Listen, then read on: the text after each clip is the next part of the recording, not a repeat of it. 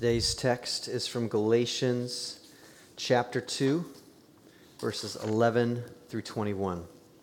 Hear the word of the Lord. But when Cephas came to Antioch, I opposed him to his face, because he stood condemned. For before certain men came from James, he was eating with the Gentiles. But when they came, he drew back and separated himself, fearing the circumcision party. And the rest of the Jews acted hypocritically along with him, so that even Barnabas was led astray by their hypocrisy. But when I saw that their conduct was not in step with the truth of the gospel, I said to Cephas before them all, "If you, though a Jew, live like a Gentile and not like a Jew, how can you force the Gentiles to live like Jews? We ourselves are Jews by birth and not Gentile sinners, yet we know that a person is not justified by works of the law, but through faith in Jesus Christ. So we also have believed in Christ Jesus in order to be justified by faith in Christ and not by works of the law, because by works of the law no one will be justified. But if, in our endeavor to be justified in Christ, we too were found to be sinners, is Christ then a servant of sin? Certainly not. For if I rebuild what I tore down, I prove myself to be a transgressor. For through the law I died to the law, so that I might live to God. I have been crucified with Christ. It is no longer I who live, but Christ who lives in me. And the life I now live in the flesh, I live by faith in the Son of God, who loved me and gave himself for me. I do not nullify the grace of God, for if righteousness were through the law, then Christ died for no purpose." This is the word of the Lord. You may be seated. Well, it was the roaring 20s, the age of jazz, in between the atrocities of World War I and the atrocities of World War II. And right there in middle America, in Chicago, two teenagers meet for the first time, and it's magical. Carolyn Metzger, a teenager, has a full-time job, and when she takes a break from her job, she loves to go with her girlfriends to a park right there around Chicago. And while she's there, she sees a young man, Gordon Farrell. She affectionately refers to as Goggles because he has these thick-rimmed glasses that were all the rage in the 20s. And looking back on this moment, I have the historical documentation. She writes, later in life, "My eyes were on Goggles Gordon. I didn't know his name, but spied a fence about 2 feet high, and I got up and I started to walk on it. I had little trouble balancing, but I was hoping he would come and help me. Sure enough, he came and held out his hand. I gave him mine, and it seems I've been hanging on ever since." This is a really beautiful story, but to be very clear, it was not an easy one. These last couple weeks, I was in Columbus, Ohio. I had a friend getting married and a family member getting married, and so I got some time with my parents, and my mom began to recount to me the story of my great-grandparents, Carolyn Metzger and Gordon Farrell. Carolyn Metzger was a well-to-do Prussian girl, had a lot ahead of her. She was already working full-time at age 13 in a bakery and had to pay her father $5 a month for room and board. All this is, I've got the documentation up there. I've been reading it. It's fascinating. And then my great-grandfather was Gordon Farrell, who was a young Jewish man training to be an engineer. And it seemed like everything was ahead of them. They were excited about life.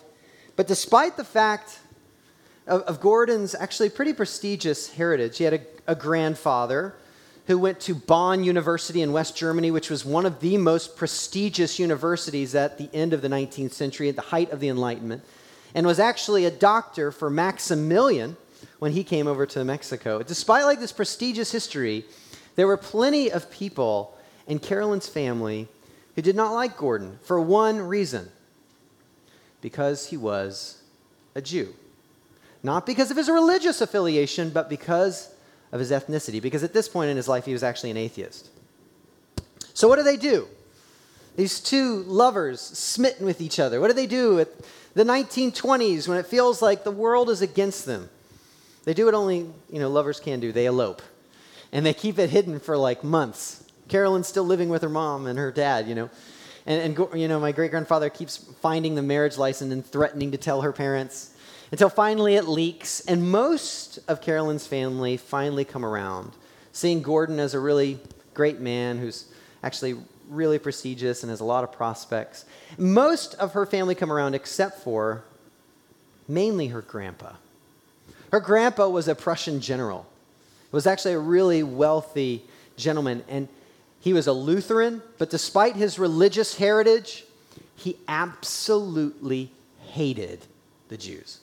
So much so that when he died, in his will, he left every one of his grandchildren a pretty hefty sum. But when he got to Carolyn, he left her $1.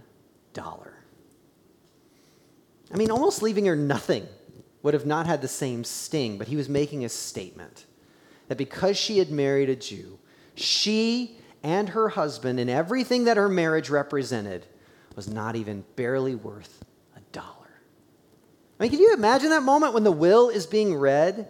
Like, everybody knows what's happening in that moment. Family, the whispers, the humiliation, the brokenness. How can a man with Christian convictions of any sort treat his granddaughter and her husband with such disdain, prejudice, and hate? You know, as I was thinking about this text today and really the story, what's really heartbreaking is that this isn't a unique situation, is it? In every generation, there are countless of individuals who are recipients of bigotry, of prejudice, and hatred. In every generation, in every country, in every community, even in many church communities, there is this collective us, and then there's them. You know them. Those people, the other. Those who, for whatever reason, didn't measure up, don't meet your cultural standards, and so aren't worthy of your time, your money, and especially not your respect. And what we come to find is that every culture has an other. Every culture. I was listening to a podcast about how in punk culture, like this place where it's supposed to be throwing off all the shackles of authority and all these other cultural norms, yet there is an other there that they ostracize certain individuals in punk culture because you don't fit the norm. Every culture and every generation has another. And what's the role of the church here?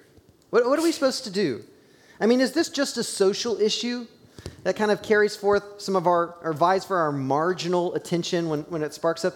Or is this of such a degree, is prejudice of such a degree that it is a gospel issue?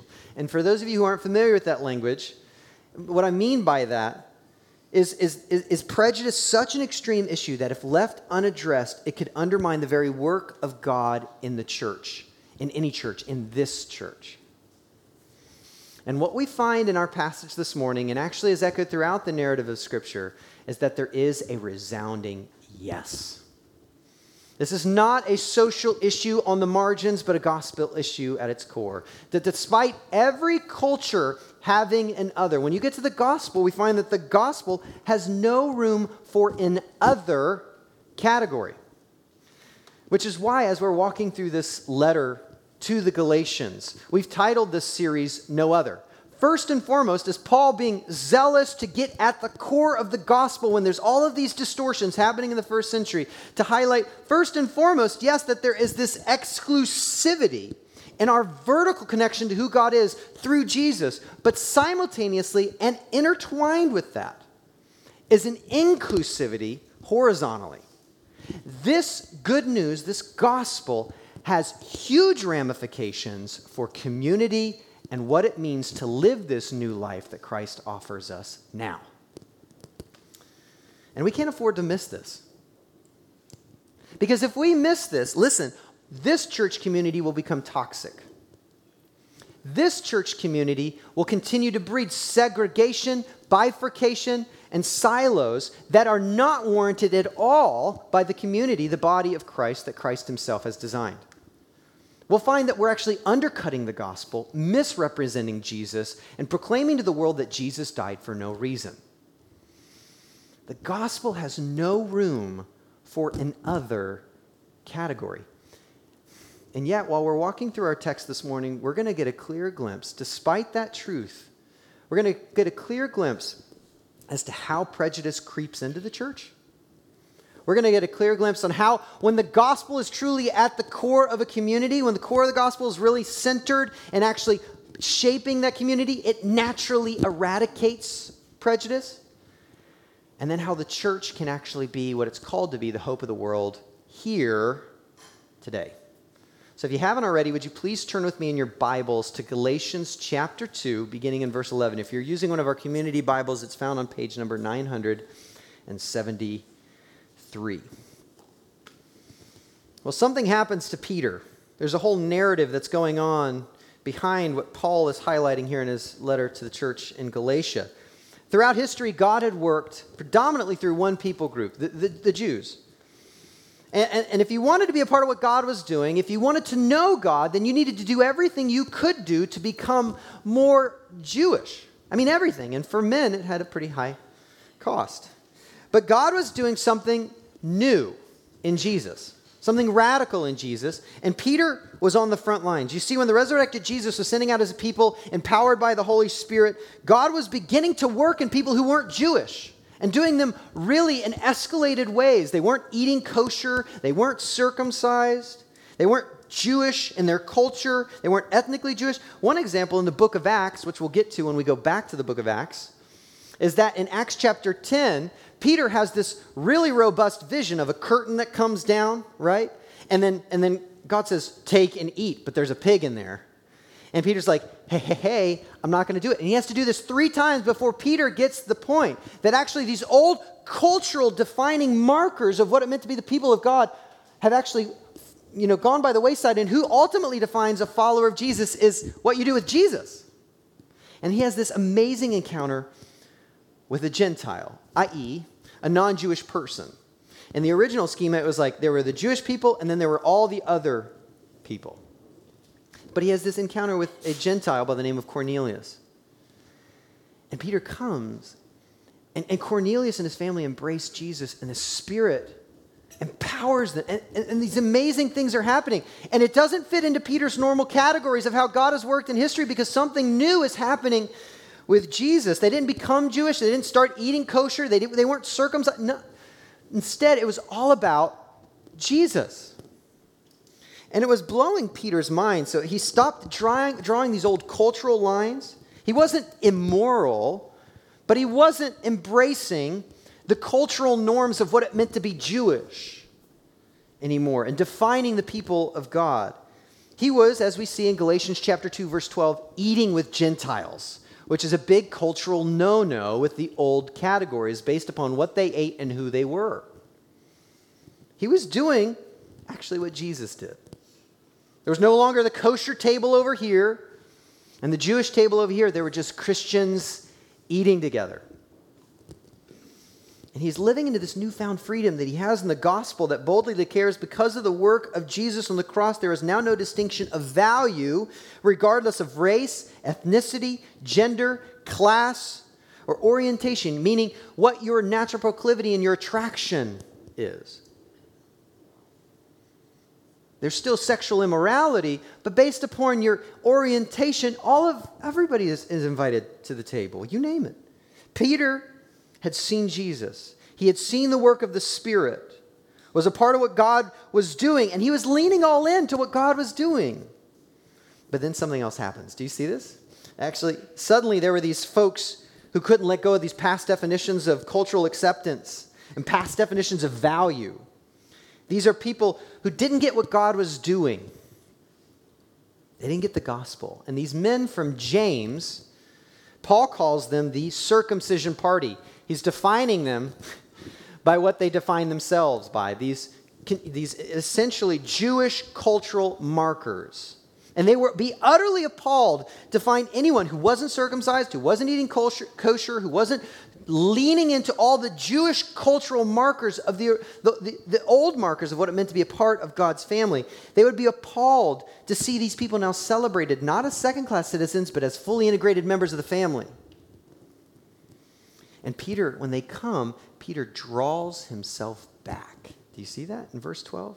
He stops eating and he draws himself, he separates himself from the Gentiles. Why? The same reason throughout history people have distanced themselves from others. others. Fear. It says Peter is afraid. He's terrified.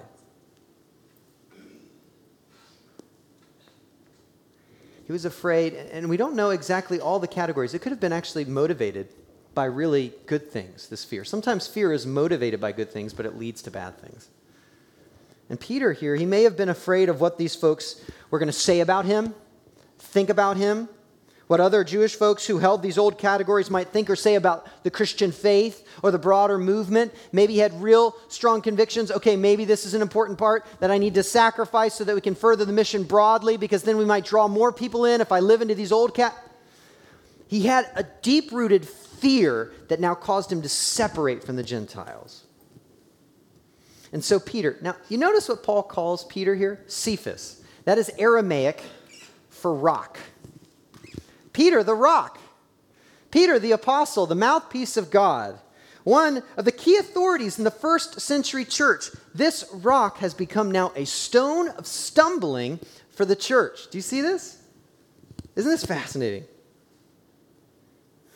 And you find this huge chasm of brokenness in the church. Peter, with all of his influence, people who are looking to him as to how the gospel actually defines the way it means or what it looks like to live in community.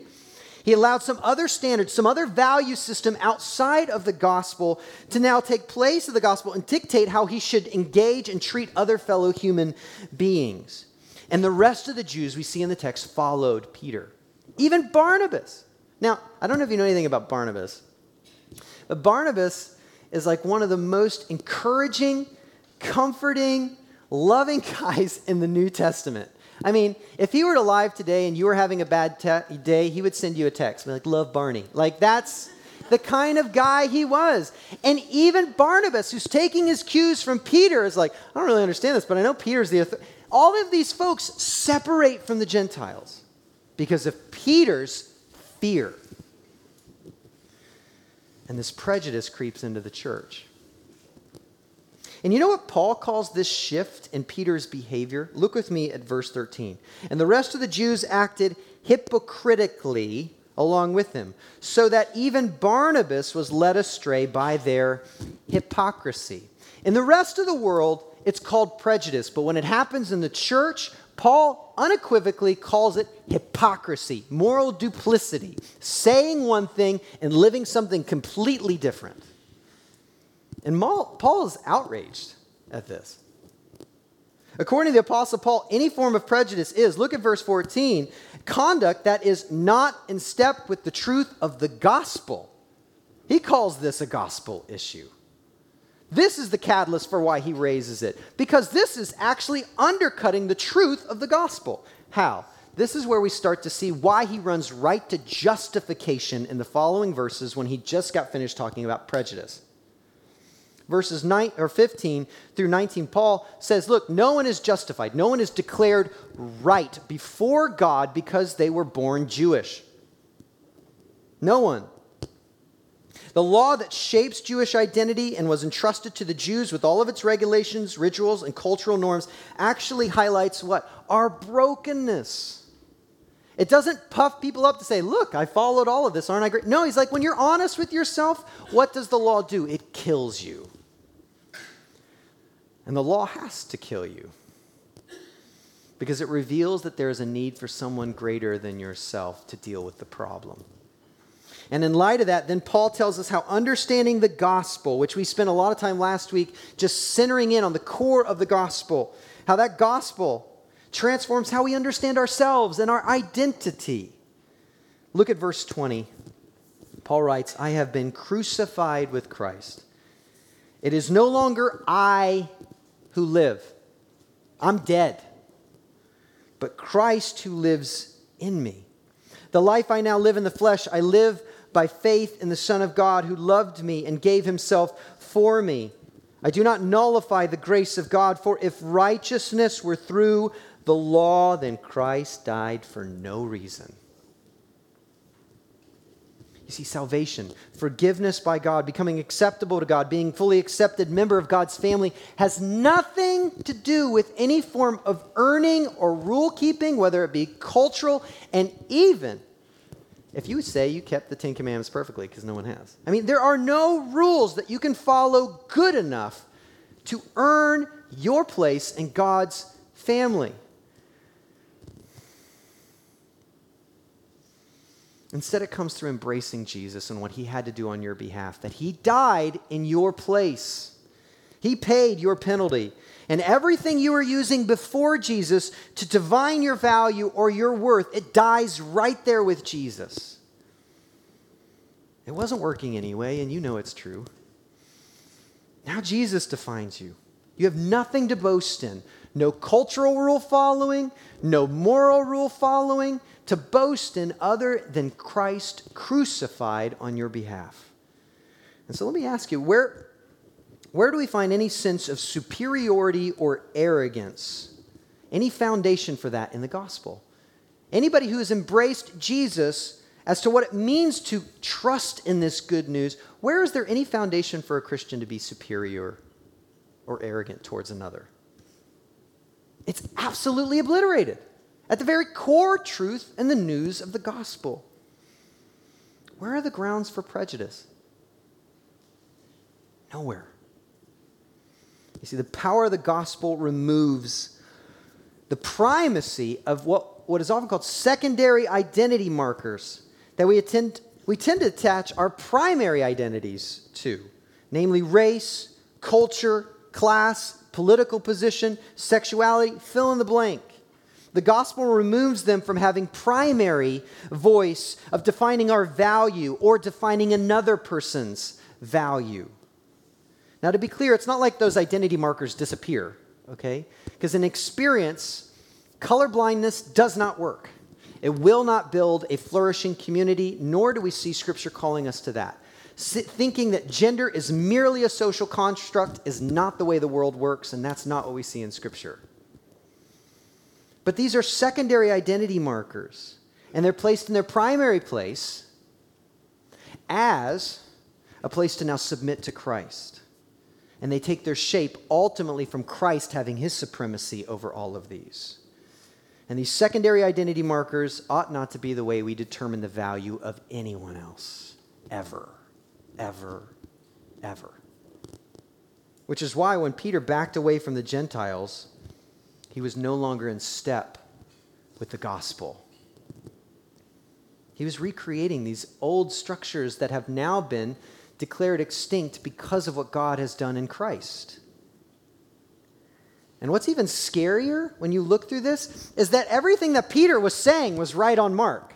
The only thing that makes distinction is faith in Jesus. And yet how he was living was in complete disconnection from that claim.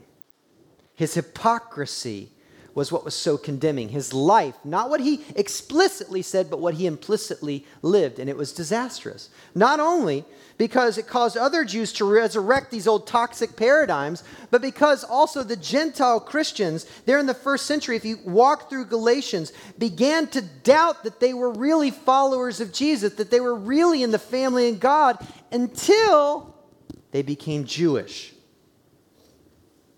And that's not what we see at all. That is adding to the gospel. This is why Paul is so frustrated, and rightfully so, because the gospel is being attacked here.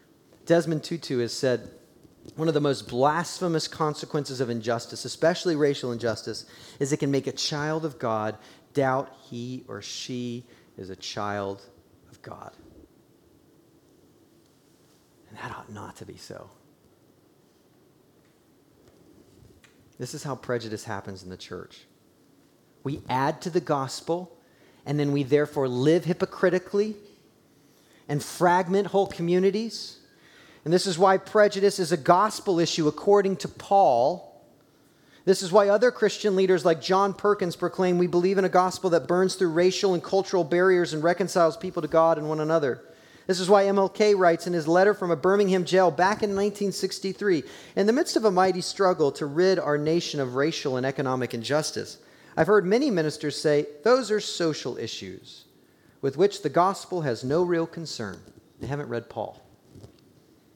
And I have watched many churches commit themselves to a completely otherworldly religion which makes a strange, unbiblical distinction between body and soul, between the sacred and secular. This is why Tim Keller writes, in general, the job of the church is to show the world that people who cannot live in love and unity outside of Christ can do so in Christ. One of the greatest failures in our culture is social media. It was this great experiment that if we could just make a community and connect people to one another, then we could further our progress in understanding one another and having thoughtful dialogue. So when you get to social media, what do you see? Heightened polarization, attacking without integrity. Just being together isn't good enough. We have to be in Christ. And he has to be at the center. He has to be the primary definition of our identity if we can then relate to each other regardless of these secondary identity markers. And thank God when Paul confronted Peter, Peter listened. The early church is a testament to this as they wrestled through Jew and Gentile relations.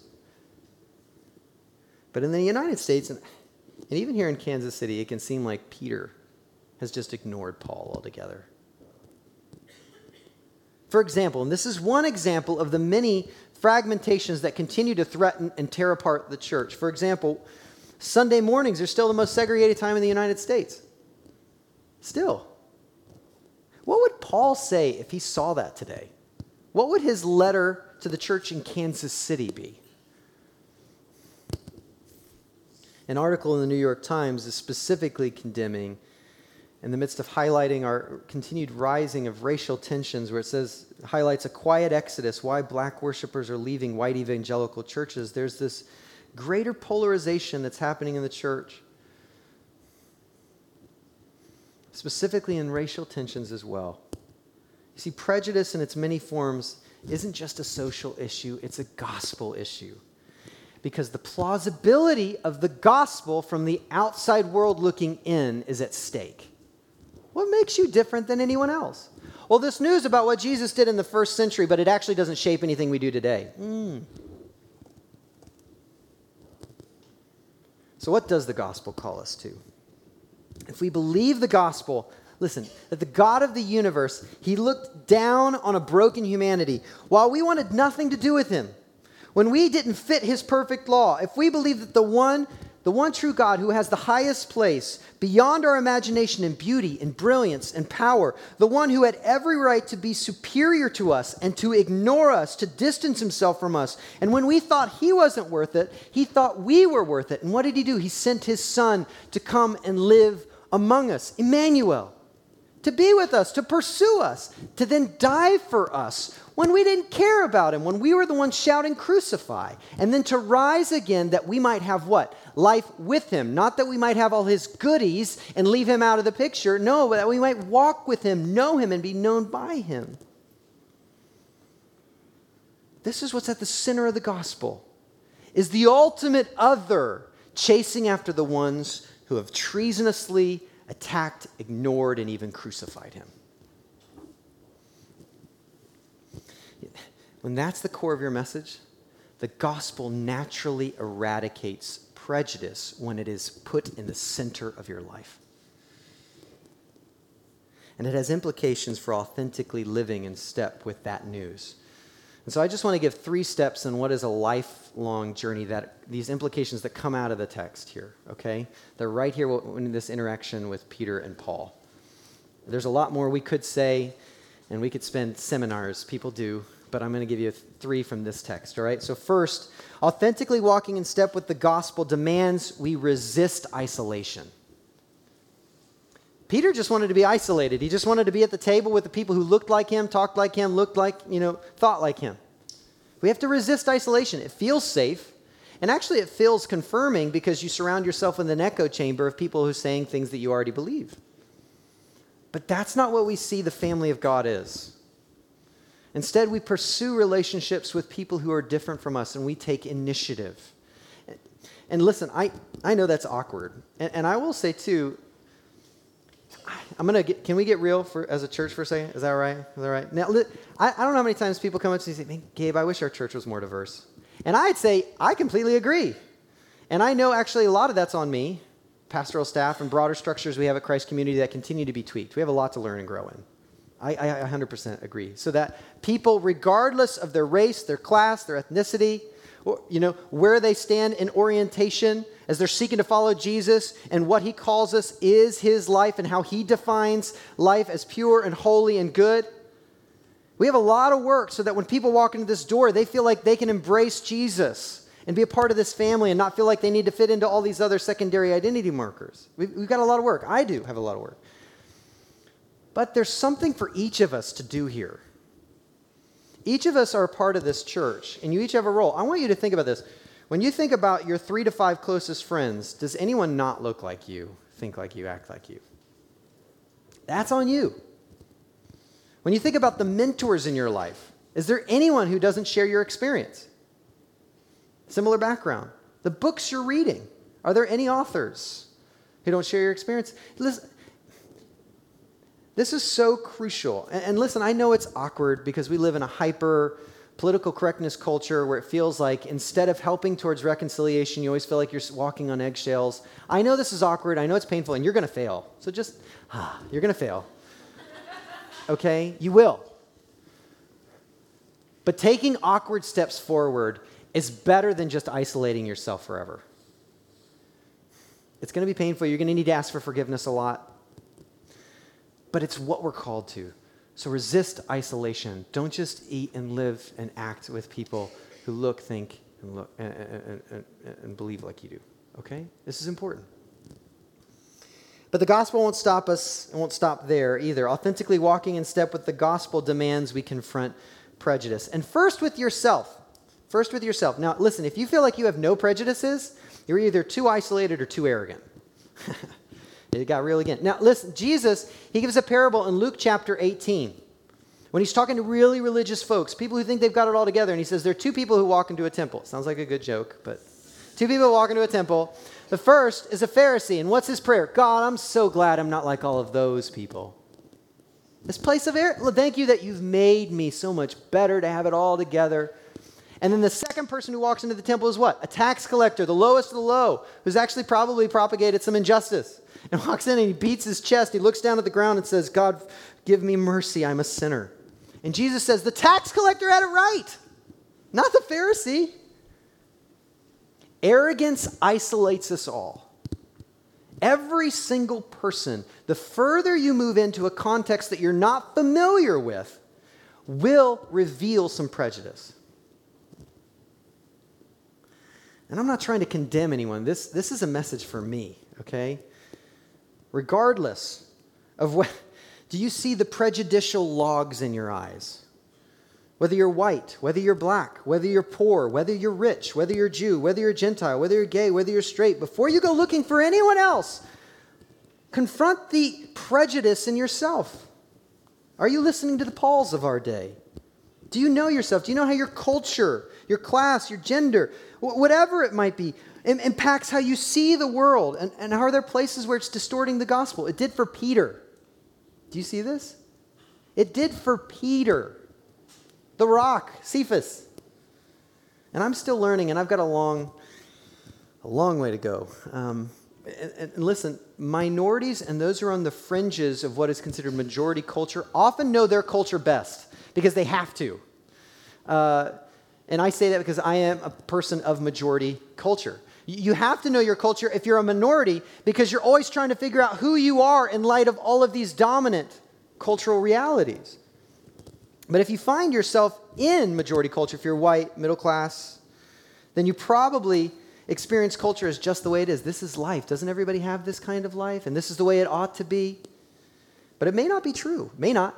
Every culture has things that are celebrated because they do line up with Scripture and needs to be challenged. Every culture. And 2 resources I'm digging into that may be of help to you, 2 books, because I love to read. 2 books is White Awake by Daniel Hill, a white guy who humbly has wrestled through this in a diverse community. And listen, once again, everybody needs to know their culture, not just white people, but white people we often don't even realize we have a culture that we've inadvertently interspersed with the gospel and that is actually leading us to hypocritical lives. So for me, this has been really helpful. Wide Awake, and then secondly, All But Invisible by Nate Collins, who's a gentleman who has same-sex attraction but is seeking to live according to Jesus' traditional sexual ethic that right sex is between one man and one woman for a lifetime within the unity of marriage, and trying to navigate what does it look like in our culture to then follow Jesus faithfully. I mean, both of these authors are coming from a biblical lens to navigate culture, identity, and placing Jesus at the center. Both are not longing to condemn, but pursue a more healthy church family built upon the inerrant Word of God. Check them out. Wide Awake by Daniel Hill and All But Invisible by Nate Collins. Are you confronting prejudice in your life? But then after that, then you should confront prejudice wherever God has you. Your spheres of influence. Paul couldn't sit quiet, even when it was an apostle. Do you see this? Paul could not be quiet here. He could not stop because the gospel is at stake in this issue. And he also knew his unique positioning. In a much more hierarchical culture in the first century, right? The apostle Paul goes to the apostle Peter. He knew that he had a positioning, he had a sphere of influence that other people felt like they didn't have. Barnabas, the other Jews are like, well, Peter says that. That's probably what we should do. And Apostle Paul's like, no. I get that Peter's the rock and everything, but I'm also an apostle. And Peter, you can't do that. It's against the gospel. Where has God placed you to stand up for the gospel? Sometimes the greatest sins of our culture are the sins of omission, not the sins of commission. The times we remained silent when we should have spoke up. The times we stayed seated when you should have stood up. And after all of that, authentically walking in step with the gospel demands we keep dying. Jesus, while we were yet sinners, that's when he died for us. And then he beckons to each and every one of us to pick up our cross and follow him, doesn't he? To go and do likewise. It's to follow him in this long obedience in the same direction. Peter started down the road in the right way, but then he backed down. He didn't keep dying for those in his church. He backed away out of fear. Don't let that be your story. When fear rears its ugly head, keep dying for your brother. When our preferences want to take precedence over love, keep dying for your sister. When those secondary identity markers seek to take precedence, keep dying for your brother in Christ when you'd rather just be quiet that day rather than confront prejudice again. Keep dying for your sister.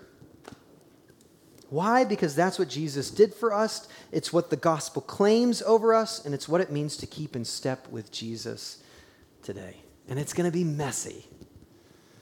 But I have been crucified with Christ. Therefore, I no longer live.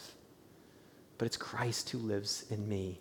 And when you deny in very overt or in omissionary ways your brother in Christ, you're denying the Christ within them, which is a very severe reality. And my great-grandparents, Carolyn and Gordon, actually knew this, I think, better than most. After they were married for some time, and I'd love to tell you their testimonies, they became believers. Both of them became Christians. When my great-grandmother was saying, I just wanted to know God. And I was like, I know you're out there and I know what you're like, but I want to know you. And then this other lady was like, I know there's somebody out there who wants to know you, but God, can you bring them to me? And they met in a pharmacy while she was like, it's absolutely astounding what God was doing when she was just chasing after God. And then my great-grandfather was an atheist who wanted nothing to do with God, but thought his wife was cheating on him when she was going to church. So he's like, I'm going to go check it out. So it's like, but then he came to know about Jesus. And then they both said, okay, who is this? And sure, we've experienced some great, pain and infliction from somebody who had some religious leanings in the past. But that's not who we see Jesus to be. Actually, we see Jesus creating a church where Jew and Gentile can dwell together and be celebrated and be called family. And so what they did later in life is he became bivocational, meaning he worked as an engineer, and they would go from town to town, and where there wasn't a church, they would start these backyard Bible clubs. If anybody knows what those are, that's basically where they would go and Some of you are like, yeah, I remember those. I used to help my grandparents with those. That you go and you teach children the gospel by holding basically like a VBS, but it was shorter and a lot more homemade, in a backyard, and you teach them about the gospel, and these kids would come to know Jesus, and then their parents would be like, we want to know Jesus, and then we don't know how to teach our kids the Bible, so then they'd start doing training classes for the parents, and then they'd gather this group together of about 50 or 60 folks, and then they would help them set up a church, and then finally when they got sustainable enough to call and sustain a full-time pastor, they would say, God bless you, and they would go do it again. Because sure, they only got $1 out of the inheritance because the world may say they're not worth it, but they knew God said they were worth it, and they thought the church was worth it. Listen, there is no other gospel this world over, but what we can't miss, or we will live hypocritical lives to that gospel, is that this gospel has no other category. Do you believe that?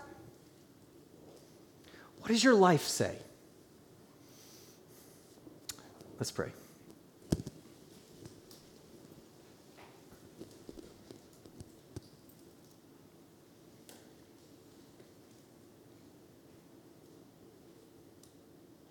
Father in heaven, we come to you as the Apostle Paul writes in Ephesians, as the one in whom every family on earth derives its name. We come to you, the creator of this world and the author of all that's good, true, and beautiful. We acknowledge that you have made humanity and all of its glorious diversity to reflect and image your glorious divinity. And yet, I find in myself, we find within all of us the ability and desire to divide and despise fellow image bearers whom we deem as just being other. Father, forgive us for such naivete, ignorance, and really blatant ungodly mindsets that tear down what you have built, separate what you've brought together, and estrange what you have made familiar. We confess that we have in various ways lived out of step with the gospel of Jesus Christ, the gospel that declares all peoples are justified and made righteous in your sight on the basis of Jesus Christ's shed blood on our behalf. The gospel that shows no partiality and that reconciles all peoples together as they are reconciled to you. Lord, help us to see where this gospel has not taken root in our hearts. Convict us by the power of the Spirit. Where we're either desiring to keep people divided or where we're simply indifferent to the division we see and even create. We confess, God, that we are guilty of not only lacking understanding and compassion towards those who are different, but that we have often justified our indifference and our prejudice in really ungodly ways. Peter did it. God, help us. We confess our pride and our arrogance. I confess my pride and my arrogance. Oh, gracious Redeemer, we ask that the light of the gospel would shine into the darkness of our ignorance. We ask that the love of the gospel would warm our hearts towards our neighbors of all backgrounds. We ask that the peace of the gospel would captivate our imaginations and mobilize us in our vocations to work towards the shalom that you're building everything towards. Do this work in us and through us, that the power of the gospel, the good news centered on the person of Jesus Christ and what he's done for us, might be put on display for the world to see and for the world to know. We pray in Christ's name and for his glory by the Spirit. Amen. Amen.